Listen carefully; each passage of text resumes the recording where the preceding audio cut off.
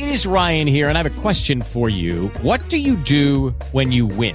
Like, are you a fist pumper, a woohooer, a hand clapper, a high fiver? I kind of like the high five, but if you want to hone in on those winning moves, check out Chumba Casino. At ChumbaCasino.com, choose from hundreds of social casino-style games for your chance to redeem serious cash prizes. There are new game releases weekly, plus free daily bonuses. So don't wait. Start having the most fun ever at ChumbaCasino.com. No purchase necessary. VGW. Void where prohibited by law. See terms and conditions. 18+. This week on The Big Show, the 7th Annual Middleburg Film Festival kicks off next week, and we'll preview the fest that is known as the Road to the Oscars.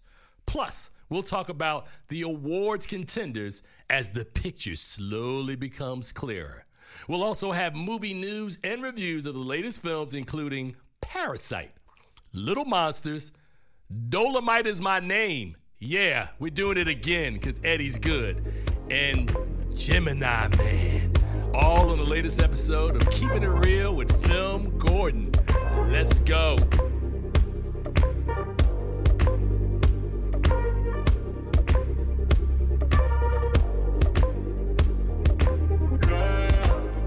Let's talk about love. Is it anything and everything you offer?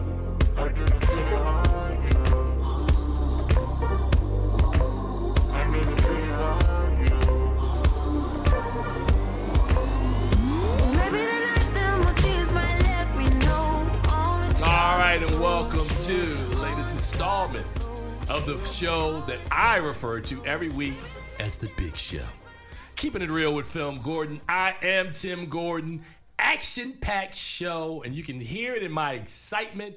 I love this time of the year. You know, people in December always talk about the most wonderful time of the year. From November through February, to me, is the most wonderful time of the year. It is award season. We have the lead up to the award season. Then we actually have some award shows that I might participate in. And then there's a Sundance Film Festival. Then there's the Oscars, the most wonderful time of the year. It's the 6-month window. Charles Kirkland will be joining me momentarily, but as I said in the tease, we're going to preview the 7th Annual Middleburg Film Fest. I have been blessed to have been at all the previous 6, so this is kind of like my festival away from home, from my lakefront home, so this is kind of my festival. I love Middleburg, so we'll talk about that festival coming up. In addition, every week, as Charles and I both see more of the awards contenders that are going to be coming into theaters and that you guys will know about coming into early December, the picture becomes a little clearer of which films and performances to look out for. So we're going to talk a little bit about that as well. And today we have reviews. Parasite, Little Monsters, Gemini Man. And yes, we're talking Dolemite again because for people who don't know, it's coming out on Netflix later this month, but it's in theaters now. And I'll talk with Charles about this. I had a hilarious exchange at a barbershop where they were like, wait, Dolemite's in theaters? Yes, Dolemite is in theaters. You can see Dolemite now. So that's coming up. And we'll have all that. We will not have Wilson Morales this week because he is going to be sitting with filmmakers from another movie that's going to play in Middleburg called Motherless Brooklyn. So he's eating lunch while we're in here carrying the freight. Enjoy your lunch, my brother. You earned it. So all that's coming up. But first of all, I want to welcome into the show Charles Kirkland, associate producer. Most selfish man in radio. That's our inside joke. He's not really selfish unless you want something that he has. He might not give it to you. But other than that, he's a good dude. Charles? It's the most wonderful time of the year. No? Shane. Never mind. Wow, that's Shane Lewis is our producer behind the glass. I got a thumbs down on that one. All right, so thank you for that. But let us start the show with congratulations are in order because we are now in Titletown. The 2019 WNBA champion Washington Mystics took it home last night. I almost hate to say this that I've been a fan of this team since its inception in the nation's capital back in 1997 when I was at another radio station named WHUR. Hold on a second. No, I was not at WHUR in 1997. I was at WMMJ, Magic 102.3. And I was covering the Mystics for them and then later on at HUR as well. So I have a long-standing relationship with this team and one of its minority owners, the Sheila Johnson, who we will talk to at Middleburg next week because it's her festival, the Middleburg Film Festival. See the tie-in? Yeah, I got it. So congratulations to all the folks over at Monumental Sports, including Ted Leonsis, Sheila Johnson, and the rest of their partners, and Coach Mike Tebow. Finally. And the two-time MVP, Elena Deladon, who put up 21 points, 9 rebounds, and 3 assists with not 1, not 2, but 3 herniated discs in her back. She took Let me repeat that again because I think nobody responded. She had 3 herniated discs in her back and it gave us 21, 9, and 3 in a Game 5 title championship game won by the Mystics, 89-78, over in Southeast D.C., a stone's throw from here.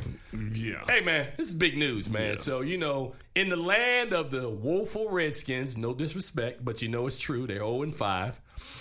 In the land of the Nats, who shocked the Dodgers the other day to advance to the second That was round. no shock. Everybody expected that. The Dodgers won 106 games and were penciled in for a World Series ticket. The Nats upset Dodgers them. are national chokers. They choke every year. Man. Every year. Can we have some Everybody knew class, this. please? Some Everybody knew class. All right. I'm sorry. All right.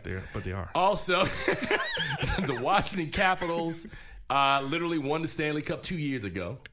We're becoming Title Town. DC United is going to be in the playoffs as the number 5 seed. I mean, DC is becoming Title Town. Then there's the Redskins. Then there's the Redskins. Sorry. But congratulations once again to the 2019 WNBA champion, Washington Mystics, who finished 26-8 in the regular season, with Elena Deladon, who won her second MVP this year, who becomes the first woman and only the 7th professional basketball player with a 50-40-90 season. Look at Shane. What does 50-40-90 mean? She shot 50% from the field. She shot 40% from three-point range. And she shot 90% from the line. 50-40-90. First woman to ever do this. So, I wanted to start the show with they're that. the second member of the Monumental group to win a title. Second member. It's amazing. So, I just wanted to start the show off with that. All right. Timekeeper, where you got us at? Cool. 7 minutes. All right. So, we got a lot of show today, but I wanted to start off by talking a little bit about our first comment. The 45th president of the United States. You know who that is. No names here. Slammed Beyonce, Jay-Z, and the man he called Little Bruce Springsteen that he didn't need their support at a rally. Obviously. Basically, the Beehive has kind of like, oh my Buzz. God, yeah, because you clearly are you don't talk about Beyonce, man. They coming for you. SNL did a skit about the Beehive, man, how dangerous that is for you.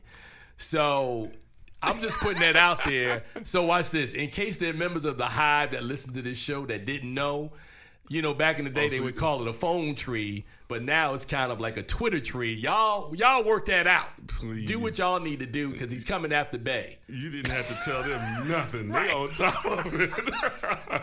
Oh, we got something for you. All right, so now You're gonna want to be impeached now. These are just public service announcements on our show to kind of alert the public here on the Big Show. All right, so now the other big news this week is Charles and I have had an opportunity to see and view more films, and I compare it to one of my favorite childhood games called Concentration.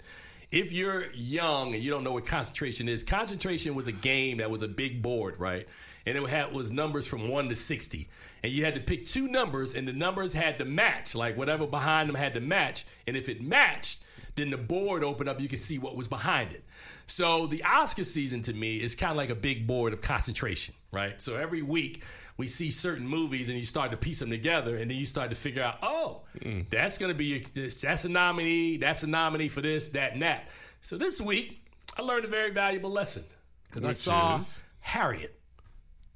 Charles saw Harriet at Urban World. Tim saw Harriet at a screening this week.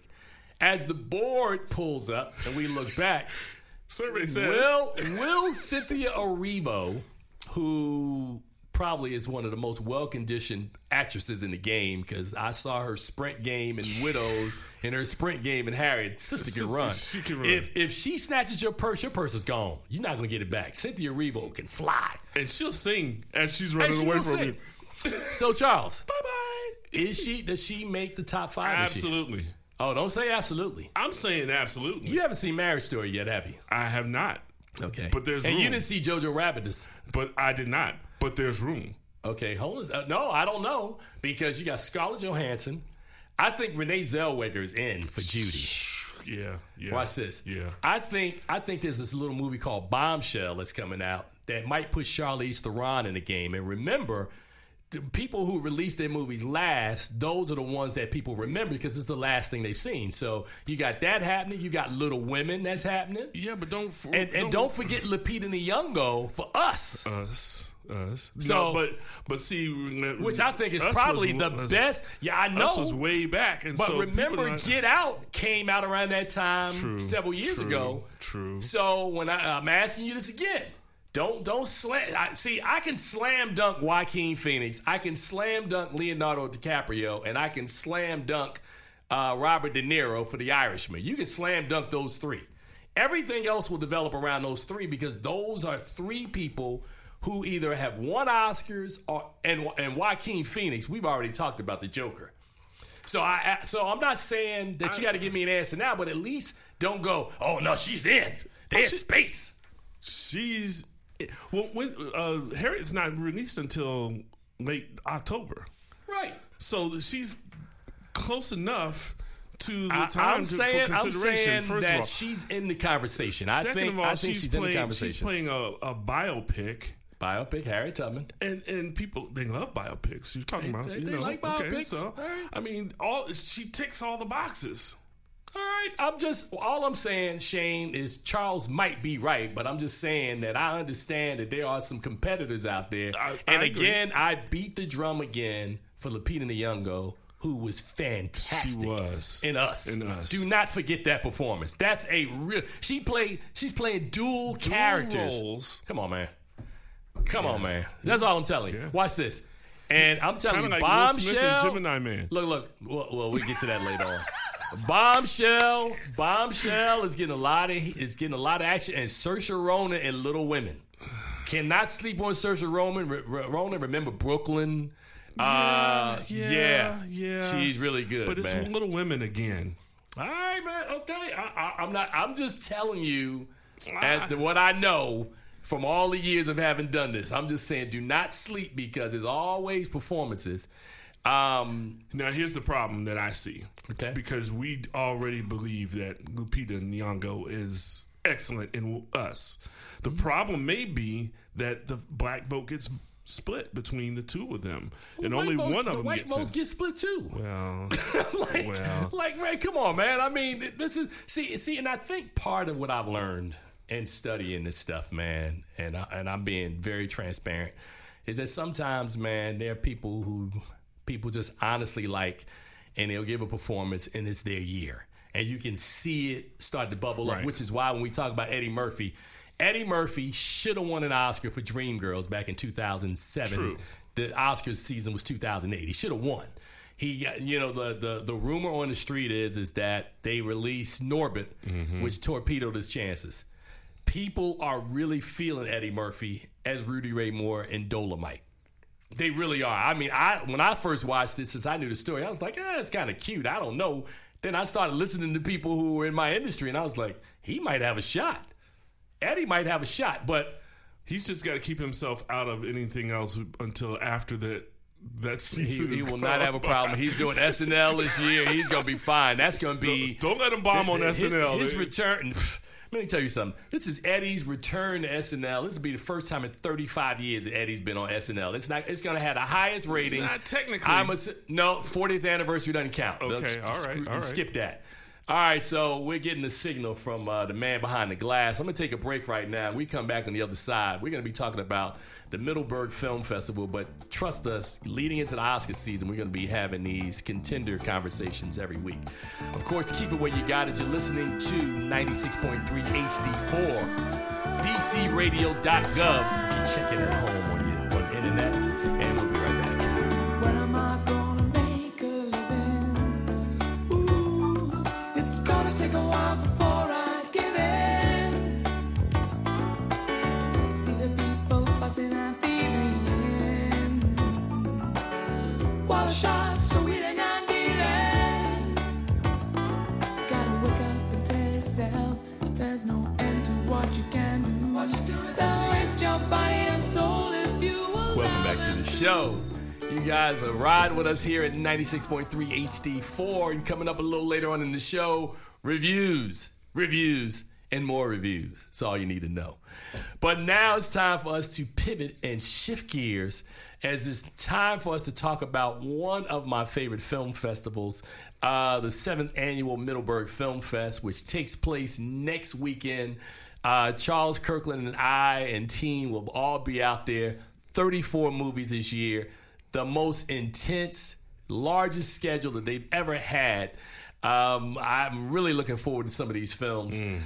Charles, this is what, your second or third year up there? This is my third year. Third year. Wow. Man, you part of the three. You in the 3 club, man. Yeah, man. You got to go 2 more years to get a jacket.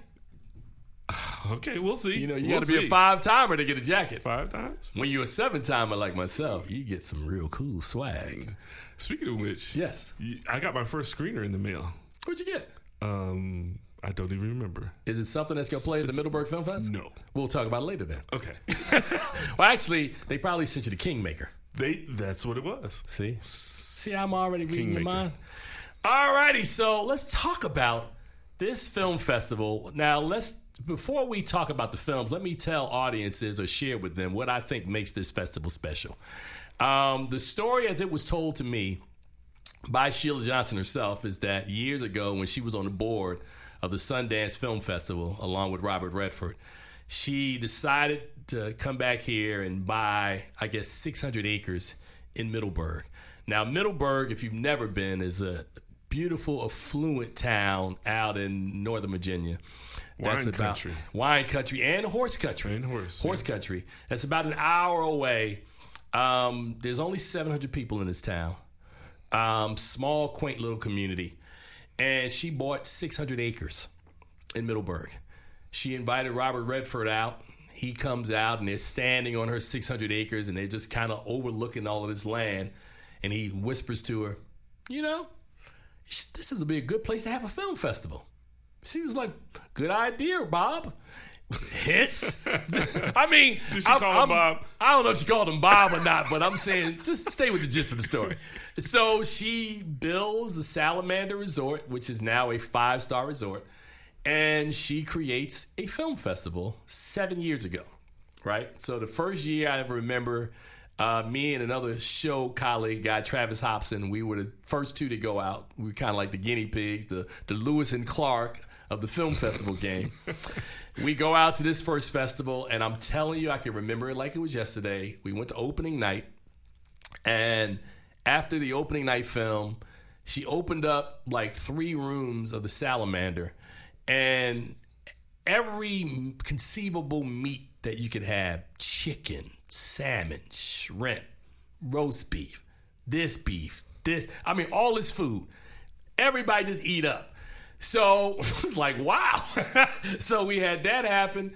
And then, over the years, I've seen this festival evolve to all of the cool things that Sheila has come up with at this festival. And I say Sheila as in Ms. Johnson because there's a relationship. So for purposes of this interview, she is Sheila, right? So I don't want people to go, he's just being disrespectful. I know Mrs. Johnson, she's Sheila. So I remember one year I went out, I was going to say Travis. One year I went out, Charles, And I got there early, and as I walked in, I'm not making this up, I walked in the side door, you know, when you come in instead of the front door, and it was Sheila and her husband, Bruce. And she was like, what you doing? I'm like, I just got here. She was like, well, we're doing our opening press conference. Just come with us. Bet. So I walk into the press conference. There's all this food. It's outside. They're doing this sponsor thing. I snuggle over to her husband. I'm like, hey, man, you like Stedman, man. People don't really check for you because they checking for her. So, yeah, it was a lot of fun, man. So, needless to say, I've watched and evolved over the years, watched as the festival evolved. They've had Halloween parties out there that were masquerade events. There's always a cool party or two that happens at Middleburg, but the thing that Middleburg has done consistently from day one is have amazing films, hence the branding, the road to the Oscars. It is probably the last huge film festival on the East Coast that will feature a lot of the films that come out of Telluride, Cannes, Venice, and TIFF, that before they actually are released in theaters, ahead of the Golden Globes, ahead of all of the Film Critic Association awards, and hence ahead of the Oscars, right? So this year is pretty special, right? This year, they have 34 films. And the thing that makes this year so maddening, Charles, you know this because you've looked at the schedule, yes, is that they're showing a lot of these movies one time, which makes each film an event. In addition to that, they've got a huge slew of guests that are coming this year that are going to be participating in Q&As, talkbacks with the audience. Yeah. Then there's also several programs, and I'm lucky enough this year, wink, wink, to be on one of them, the Talkback with the Critics that you see that's going to happen. Is that the Boxwood? Yeah, the Old Box, the Old Box Brewery. Winery. Yeah. Old Box. No, it says Old Box Brewery. Oh, okay. Yeah. So that's going to be next Saturday. I'll be at that event. There's also a concert with Terrence Blanchard on Sunday before The Irishman. There's also conversation. I mean, so it's jam-packed with a lot of stuff. Every year she spotlights a musician because her background is in music. In music, so every year it's all about composers. This year's Terrence Blanchard. Terrence Blanchard. I mean, I'm all-star. Now, the other thing that they added this year is that Awards Circuit and Awards Daily has kind of gotten together, and they're going to do something called Coffee and Contenders. So my boy Clayton Davis from Awards Circuit, Jasmine Ella, or Jazz as we like to refer to, is going to be a part of that, and that's going to also happen at the Salamander Library on Friday morning. So yeah, that's a lot of cool stuff. So let's talk about some of these movies, man, that people are going to check out this year. Opening night, the movie that we're going to review and coming soon is going to be the first movie shown at the festival, and that is Parasite. 3 o'clock on Thursday afternoon, the 17th. Followed by a film that I saw at TIFF that I think is dang good, Marriage Story. Scarlett Johansson, Adam Driver, and Laura Dern.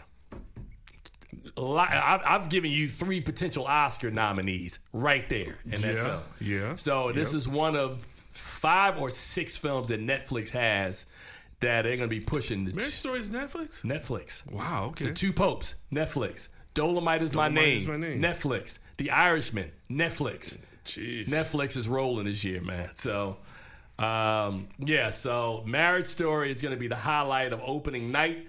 Of course, that's 7:30, which takes us into Friday. A Beautiful Day in the Neighborhood. The Mr. Rogers Story from Tom Hanks. Did not get a chance to see this when I was at TIFF. I heard nothing but complimentary things about this film. Also in this block, go ahead. Go ahead. I was going to say, also in this block, Honey Boy, a movie I saw at Sundance. Shia LaBeouf, autobiographical film about the relationship between him and his father. Shia LaBeouf plays his father. Very emotional film. Shia might have a shot as a contender this year. Might. Outside shot. Depends on how they market it. Les Mis is also in this block, which is France's Oscar-nominated, the film that they're putting up for Oscar consideration in the category that they have now renamed the International Film category, which was formerly the Foreign Language. Yeah. International Film Oscar. Wow. The Capote tapes. And Les Mis has been winning audience awards all over the place. I mean, this is just the first block. It's the first block. Right, so the Capote tapes, another highly regarded doc. First block. Second block, The Aeronauts, the reunion of Felicity Huffman and, what's the gentleman's name? Eddie Redmayne. From The Theory of Everything a couple of years ago, they are now in this kind of action film about... let's put it like this. It played at TIFF. Wasn't a lot of love in those streets about the Aeronauts. I'll let you make up your own mind. The Portrait of a Lady, another film that I'll be checking out at the festival. A Hidden Life, Terrence Malick's latest film, which it's been called by some a very good comeback attempt, and they're trying to get me to see it. But at 173 minutes, I'm like, I'm going to wait for a screener. It's Terrence Malick. No. But I've had 5 people tell me that this is a really good Malick film, not the 5 forgettable Malicks that preceded this. Okay. Varda by Agnes, Chris Reed, one of our programmers from Lakefront, saw this at TIFF, swears by this film that it's great. The next block has Frankie, which is Marissa Tomei and, God, I can't remember her name, but it's supposed to be a well-regarded international film candidate, and Middleburg does that very well. So you'll notice through the history, if you look through Middleburg, that usually the films that win foreign language, which is what it was called then, either at the Oscars or the Globes, are always shown at this festival. Not just the contender, the winner. Winner. And I don't know how they figure that out every year. Every year. And they can figure it out, but yeah. As a matter of fact, last year I was sitting right beside Daniela Vega, a fantastic woman. Fantastic woman. Yeah. So The Atlantics is another foreign language film. The director will be in Middleburg. Invisible Life is highly regarded in Oliver Sacks. That's the 2:30-ish block. Then comes the fun part. The first spotlight film on Friday is Harriet, directed by Casey Lemons, starring Cynthia Erivo, written by Gregory Allen Howard, who wrote Ali. That's going to be in that block. Edward Norton's Motherless Brooklyn plays opposite it. The Truth, The Cave, and then followed by Waves. And if you haven't heard about Waves, trust me, I saw it in Toronto. Waves is brilliant. So that's going to be the spotlight film that comes after Harriet, along with The King and Blow the Man Down. And then that's Friday night. The Report, which I saw at Sundance, very good. The documentary Willie, that talks about the first African-American hockey player in the National Hockey League. Portrait of a Lady again, and the Hoy Boys. Followed in the next block by The Two Popes. Waves again, and The Traitor, and this is not a movie. Jojo Rabbit is 3 o'clock on Saturday. And here's the hard part. You want to see JoJo, or is it Just Mercy with Michael B. Jordan and Jamie Foxx? Really strong. Saw that in Toronto. Very good. And I saw that at Urban World, and it's excellent. You know. Yes. Jamie Foxx. Think he's going to be one of the 5 supporting actor nominees for that one. Stole that movie out from Michael B. Jordan like Michael B. Jordan stole Black Panther from under Chadwick Boseman. Stings, don't it? Stings. And how Stallone stole it from... Look, stings when they steal your movie. One more time for A Beautiful Day in the Neighborhood, Honey Boy, and then Clemency, which played both at Sundance and TIFF. Alfre Woodard might be in the conversation for that one. And the last film in the spotlight centerpiece on Saturday night, Ford versus Ferrari. Oh, you want to see that? Knives Out and Marriage Story are all playing opposite each other. Think about that for a second. Ford versus Ferrari, Knives Out, and The Marriage Story. Don't sell 1, DC, 2, 3. Don't and sell DC Noir with George Pelicano's special thing. And then Sunday, let's just cut to the chase. The big thing on Sunday, The Irishman. Sold out, 400 seats. As we said last week, there's a lot of critics, man, who think they might not get in. There's fear in the room. Not my fear. I'm Tim Gordon. Hosted this show. Woo! Cannot wait for The Irishman. I know what I'm doing. I'll be all right. So, I've given you some films, and these titles you've heard, I promise you will hear these titles again. You've got possibly 4 Best Picture nominees out of 9 that are going to play at this tour, at this festival. 4. Almost half. If not more. Right. I'm just being generous. I'm saying at least 4. All right, man, let's take a break right now, man. Wow. Middleburg Film Fest, the 17th of October through the 20th at the Salamander Resort and several other locations throughout Middleburg. It's going to be an amazing festival. I hope to see you there. Matter of fact, we hope to see you there. We come back on the other side. It's going to be time to tackle 2 of the 4 movies that we're going to review. We're going to do it a little differently today. I want you to check this guys out. You guys are listening to Keeping It Real with FilmGordon, and we'll be right back. Hey, I am your lovely Misty Stone, and you are listening to The Big Show. Keeping It Real with FilmGordon, baby. There must have been an angel by my side. Something heavenly led me to you. Look at the sky. It's the color of love. All right, welcome back to the show. And of course, this week's reviews are brought to you by thefilmgordon.com. Experience film through the eyes of a true film addict. Check out all of our film content at thefilmgordon.com. There are 3 new movies opening in theaters this week and 1 that I want to talk about again. So all that is coming up, but as we tell you every week before we begin, cue the music.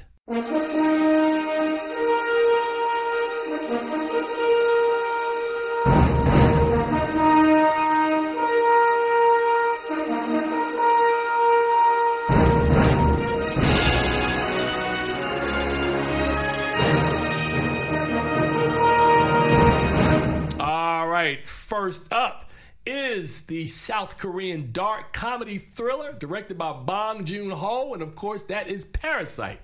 Parasite is a story about class divisions, one lower class family who interacts with a family of a higher, more affluent class. Normally we would say, let's check out a clip, but since this is a Korean, It's we can do subtitles. No, just kidding. We're not doing that. So let me just review this film. So this film, which of course has been on the festival circuit, will be playing, we talked about in the previous segment, at the Middleburg Film Fest, played at TIFF in Toronto, is a film by this director who has done films like Snowpiercer. Really good films. And his films generally speak about class differences. Charles, you had an opportunity to see this film. What did you think about this film? It really speaks well to how classes look at each other, how they desire each other, and the cinematography in his work is always incredible. And so in this one, there's a couple scenes where you're physically disgusted by what you see on the screen, and he's a marvel at doing things like this.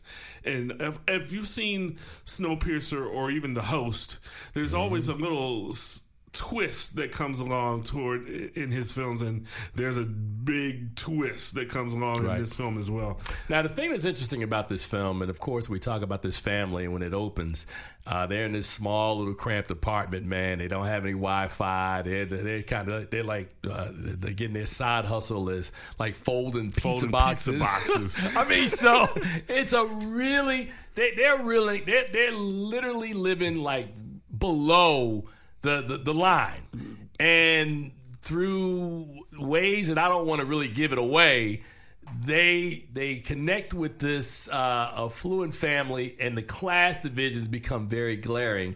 And the thing that I like about it is that on the surface, when you look at it, it starts one way, but boy, does it end in a very different way, man. Yeah. Woo. Is that the twist I told you about? I mean, you don't really you know that it's going to be something, but you never see that coming. Yeah, man. And when it does, it's like it stands on its head, and you're like, okay, this is a totally different movie now. Well, it's funny, we talk about the Snowpiercer, right? Which I do remember The Host, and all of his movies always have this thread of classism that runs between them.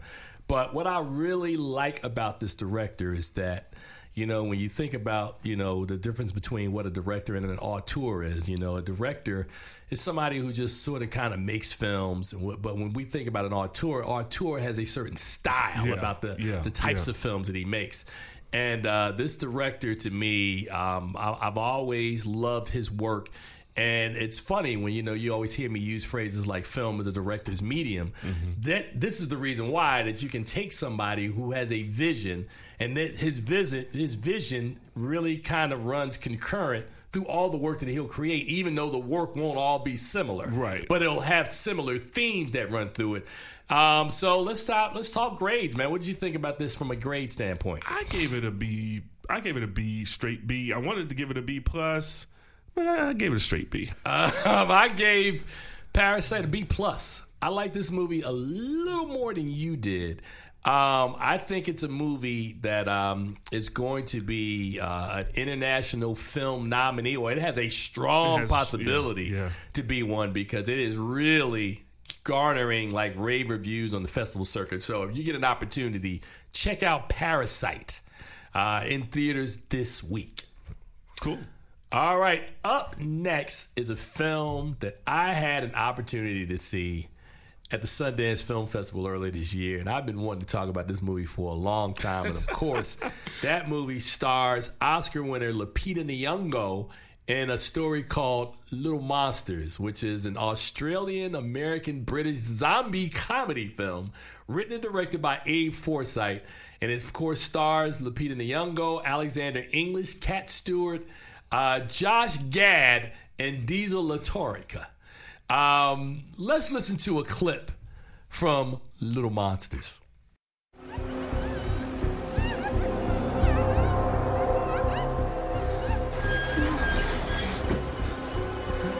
David, why are you stopping?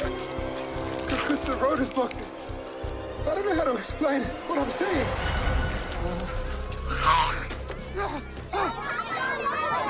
Okay. 1, 2, 3, eyes on me. 1, 2, eyes on you. Well, who remembers how to play tag? Good. Well, those funny-looking people out there are it. How do I go backwards? And we don't want to let the funny people touch us. Look, isn't she good at it? I'm going to need you to stick together in a line. So, quick sticks. Ready? Steady. Conga! Conga?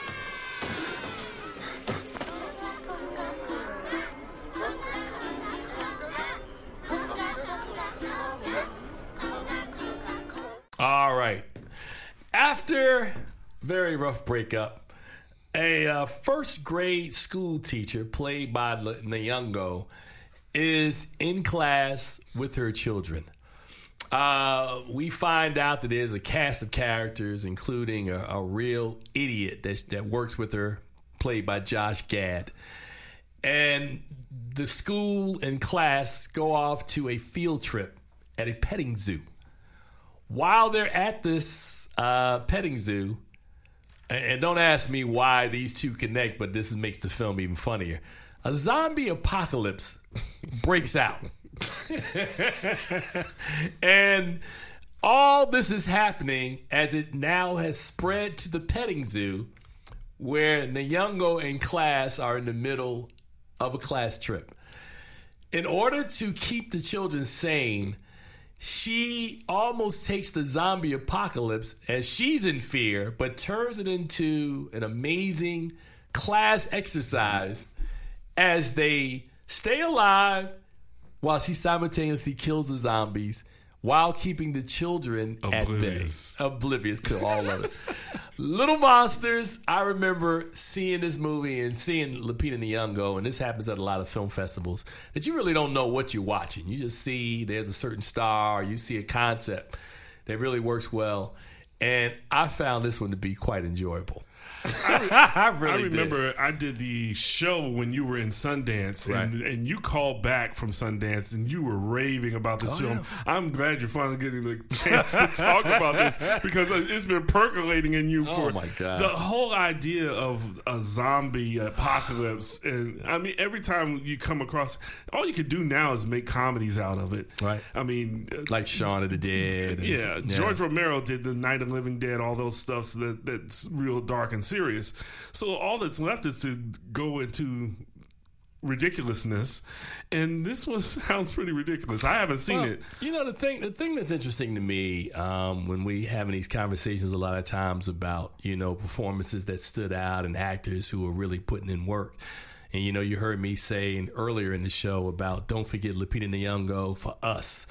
I mean, Lupita Nyong'o in Little Monsters and Us, which are both coming in theaters this year or have been released in theaters this year, is actually two different versions of this actress who we've seen win an Oscar for 12 Years a Slave. We've seen her do some amazing stuff, man. I mean, Lupita Nyong'o, to me, is just talented beyond measure, man. I've seen her do everything. This comedy she's doing, I've seen her work in Black Panther. I mean, she is real. I mean, and I'm always in awe of people who I think can literally take a screenplay and a character and just immerse themselves in it and evolve in certain ways and kind of make us believe, take that magic of movie theory that I love so much and actually take that role and make some magic out of it. And to think about how we talked about how great she was in a dramatic role in Us, and then to contrast it with this kind of comedy where, you know, 1, 2, 3, eyes on me, while she's all bloody from killing zombies, but like the kid's like, woo, a lot of fun. She is very talented. I know you have not had the opportunity to see this film yet, and it is not playing at this festival that we just talked about at Middleburg. But when you get a chance, you'll come back. We'll talk about it. A B+ for Little Monsters. Okay, a lot of fun, man. Well, yeah, I don't want to tip it for you, but I was gonna say let's just say there's a hayride and some zombies and it's a lot of fun, man. So Peter Nyong'o. I think that's it. So we gave a B+ I gave a B+ to Parasite. You went B on Parasite. I went B+ on Little Monsters. I think that's really nice, man. So those are two strong recommendations from two critics who belong to the DC Film Critics, or WAFCA, as we refer to it. So, you know, you take it for what it's worth, because, you know, people always get on me like, yeah, you know, whatever, you just got an opinion. I'm like, okay. Yeah, my father-in-law even said that to me. He was like, it's just your opinion. Yeah, okay. I mean, you know, giving me a check for my opinion, but, you know, I ain't gonna say nothing. Right. You know, take it for what it's worth. All right, so we're gonna take a break right now, and we're gonna talk about something old and something new in the next segment. I promise you, it's gonna be a lot of fun. We're gonna look at Dolemite Is My Name once again, and old Will versus young Will, Gemini Man. You guys keep it where you got it. Trust me, it's gonna be entertaining. We'll be right back. I was the son of the shore. Give you the world if it was mine. Blow you right to my door. Feels fine. Feels like you're mine. Feels right. So fine. I'm yours, you're mine, like paradise.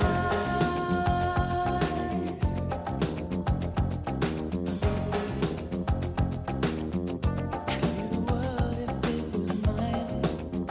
All right, welcome back to the ride. Charles Kirkland and I sitting in, doing something a little different today, reviewing these films. Our last segment, we looked at Little Monsters and Parasite. Next up, Dolemite Is My Name, which is a biopic comedy directed by Craig Brewer. This film, of course, stars Eddie Murphy as Rudy Ray Moore, best known for portraying the character of Dolemite, both in his stand-up routine and in a series of blaxploitation films, starting with Dolemite in 1975. Let's listen to a clip from Dolemite Is My Name. We want this thing to be raw. Tell it like it is on the streets. Yeah, lots of pimps and whores and cussing. And kung fu and karate. Brothers love all that kung fu and karate. Do you know karate? No, but I'm a fast learner. I can learn how to chop me a mother. Yeah, yeah, yeah. You know what we should have? An all-girl kung fu army. There's plenty of story opportunity, Rudy. Across this nation, inner cities are being plagued by violent crime. I feel the government hasn't stepped up. That's it. It's Whitey's fault.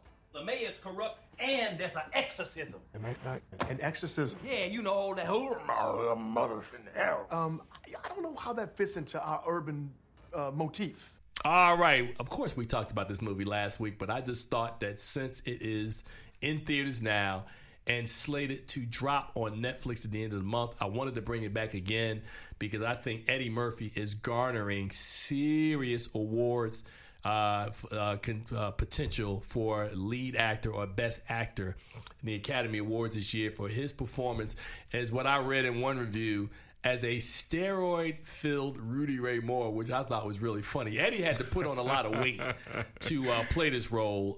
We talked a little bit last week about Joker, how Joaquin Phoenix lost 55 pounds. Yeah. Eddie looked like he put on about 35 or 40 to become, as T.I.'s character told him, a doughier version. You're not like a star like a lot of our stars. You're a little doughier. What the doughier mean? But in this film, man, which is literally all Eddie Murphy, right? He plays Rudy Ray Moore, who is a kind of a guy an entertainer who is looking for any angle that he can do to get in the game. And, as one of the characters says, you've been a shake dancer, you've been a singer, you've been a stand-up. So he's trying all these things. And one day, as he's the manager at a local record store, trying to get his record played by the record store DJ, played by Snoop Dogg, who clouds him. Why'd you do the air quotes on Snoop Dogg? Snoop Dogg, because, it's like, all these people pop up in the movie, man. So Snoop is back there as the DJ in the record store. And a wino comes in the store telling stories about Bad Willie Green. And Rudy Ray Moore gets an idea that maybe I could take that and make that into an act. Now, whether that happened or not, because, that's kind of bad, because if that really did happen, that's kind of low. You're going to steal a wino's material and become... Wow. Hey, inspiration comes in many forms. Oh, is that what we call it, inspiration? Yeah, absolutely. When you lay out some money, give them some wine, and record the act, and then take it for Rudy you? Ray Moore's muse is a wino. So what? Wow. But anyway, suddenly, Eddie, who is opening, or Rudy Ray Moore, who is opening for local acts, becomes the headliner himself as his new material, which is actually not new, but like old material repackaged, becomes huge. And suddenly, Rudy Ray Moore is blown up, playing Dolemite and telling stories about Bad Willie Green. Suddenly, he has the idea that all these people that are in his universe who are kind of riding with him, played by Mike Epps, Craig Robinson, he decides he wants to make a movie. He wants to make a movie. So he goes out and he hires a writer, played by Keegan-Michael Key. They need a director. Derville Martin, who was a sidekick of Fred Williams in a series of movies, is in the club, played by Wesley Snipes. They recruit him. He meets this woman named Lady Red, who, fresh off of breaking up from a dude, becomes a part of their troupe. And Titus Burgess from The Unbreakable Kimmy Schmidt is the assistant manager of the record store. His whole motley crew, Rudy Ray Moore decides he wants to make a movie called Dolemite. And the making of the movie is always better than the movie itself. Hence, see Sweet Sweetback's Badass song, which became Badass. See, what was the other film with The Room with... what is his name? James Franco. That was another one. Yeah. So here's another case of art telling us a story of the making of a bad movie that became a cult classic. The movie made $10 million. So I don't think at a time when $10 million was a lot. So Dolemite Is My Name is Eddie Murphy's comeback film. And I say comeback because the last movie Eddie did was 1,000 Words. Oh, and then he did, was it Mr. Church? Mr. Church. I liked Mr. Church. Nobody else did, Charles. Oh. Nobody else did. My wife liked it. Yeah. which is hence why Dolemite Is My Name is a comeback film. So Dolemite Is My Name, man. The more I think about this film, man, I gave it a B+. I'm going to stick with my B+.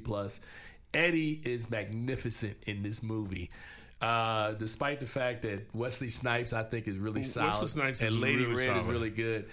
The reason to see this movie is a man that I've been watching his career from the beginning. I watched Eddie on SNL. Yes, I'm that old. Eddie is probably the guy most responsible to this day for people like Kevin Hart, Chris Rock, Dave Chappelle, who are the rock star. No, think. He took comedy and made comedians rock stars. Because before Murphy came along, Pryor didn't make comedians rock stars. No. He was just a great comedian. Carlin was good, but there was no rock star status. Eddie Murphy, red leather. But you talk about the movies that he became a rock star, but you didn't. No, I'm not talking about the movies. I'm talking about his stand-up. His stand-up elevated the game. But you just kind of skipped over the fact that he saves SNL. Oh no, I didn't skip over the fact that he saved SNL. He did save SNL. We've acknowledged, and people have voted him the second most dominant performer on that show behind John Belushi.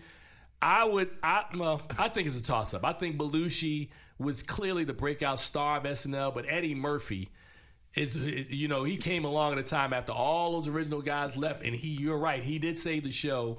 And to me, he's probably, since he's still alive, the most popular person who's ever been a part of that show. Yeah, and he just dominated it for the 4 seasons that he was on. And if you don't believe me, there's YouTube. You can watch it for yourself. Eddie Murphy, ladies and gentlemen, is almost back. Every skit on SNL when he was on that show. Murphy is back, and in Dolemite Is My Name is his calling card. So a B+ for that film. Oscar.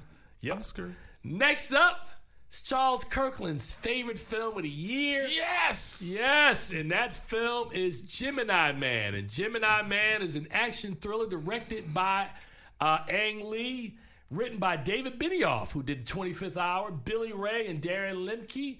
It stars Will Smith, Mary Elizabeth Winstead, Clive Owens, and Benedict Wong. And the story follows a hitman who is targeted by a younger clone of himself while on the run. Let's listen to a clip from Gemini Man. 25 years ago, your father took my blood and he cloned me. He made you from me. He chose me because there's never been anybody like me, and he knew one day I was going to get old and then you'd step in. He's been lying to you the whole time. He told you were an orphan. And of all the people in the world to come after me, why would he send you? Because I'm the best. You are obviously not the best.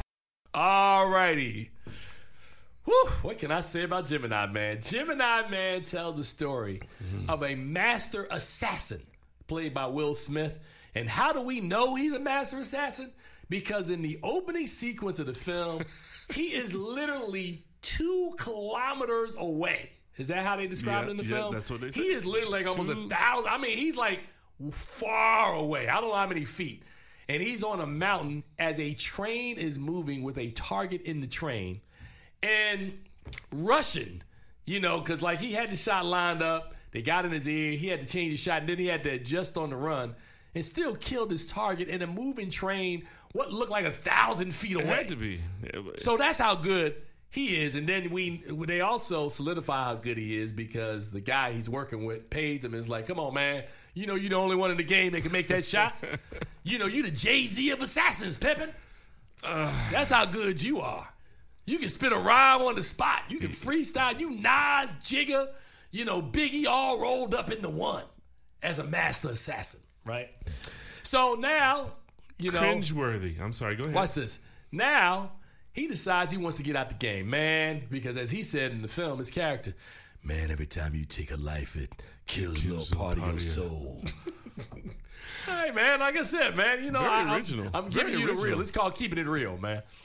Now, as he's about to get out the game, suddenly the political landscape underneath him starts to shift because he knows a lot. He's really good.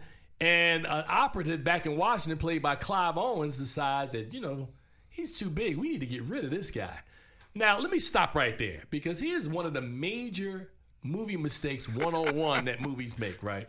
And I'm just going to ask you out there, listeners of this show, if you knew a really scary person, somebody you knew who could hurt you, why do you go after that person? Wouldn't common sense tell you to leave that person alone and pick on somebody we know we can take? And this happens a lot in movies. There's always, we want to go after. Jason Bourne, all these things happen. Let's take down Jason Bourne. Let's take down insert character. Let's take down the baddest person. He knows too much. He knows too much. He has to die. He's got to go. So, of course, this movie has a twist. Because who do we go after to kill the baddest dude? Oh, I know. A clone of the same dude, so that the two of them have to fight each other. Now, how do we accomplish this in 2019 in a movie? Because we've been talking about films like The Irishman, where de-aging has come in. We're going to de-age Will Smith. So, hence, for purposes of this review, the older Will Smith will be referred to as Bad Boys 3 Will Smith versus him fighting 6 Degrees of Separation Will Smith. You remember that Will Smith, right? Right. So all of a sudden, this guy shows up who looks a lot like the other guy, except much younger. And now we've got this kind of complex thing happening because they both know each other so well because they are the same person. Right. We're showing them fighting each other. They know each other's moves because they are the same person. And one of them is really dumb. Okay, I'm just gonna say that. So of course Charles was not a fan of this film. I found it to be mildly amusing because we kept screaming out stuff like, "Hey, where's Carlton? Aunt Viv, is she gonna show up?" But anyway,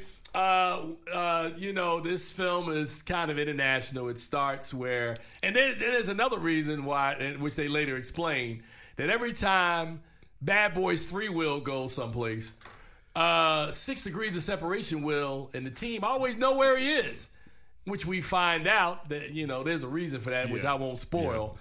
But we also find out there's a reason behind 6 Degrees of Separation Will and why he's coming after him. And then at some point, 6 Degrees and Bad Boys 3 kind of talk to one another and find out that, the enemy of my enemy is my enemy. And then when that happens, parents don't understand Will shows up. Now you're giving up too much. I'm giving up too much? Now you're giving up too much. Let's just say it's a Willapalooza. Now, I'm having fun with this movie because this movie's not really good. Oh no, this is and like I always tell people, the movies that you have the most fun with are the movies that are really good, or movies really like this. bad. Watch this, or this movie. Gemini Man is directed by Ang Lee. Ang Lee has done such quality movies as Crouching Tiger, Hidden Dragon, Brokeback Mountain. I mean, Ang Lee went to school with Spike Lee. Spike Lee, and Ernest Dickinson were all in the same class at NYU. Spike Lee's student thesis, Joe's Bed-Stuy Barbershop, We Cut Heads, which came out in 1983. Ang Lee is a part of the cast of that movie, and Spike worked on Ang's early movies. I'm trying to tell you that Ang Lee ain't just your average filmmaker. Ang Lee is decorated. He got pelts on the wall, and this is his movie. Yeah, but he also did the Hulk and Sense and Sensibility. And Gemini Man. And at the end of Gemini Man, all I will say is there's a scene where I guess we were running out of de-aging money. where I was looking at the screen like, wait, what? Wait. This is not finished yet, is it? Oh, this is what y'all put in the theaters? Ooh, this is not good at all.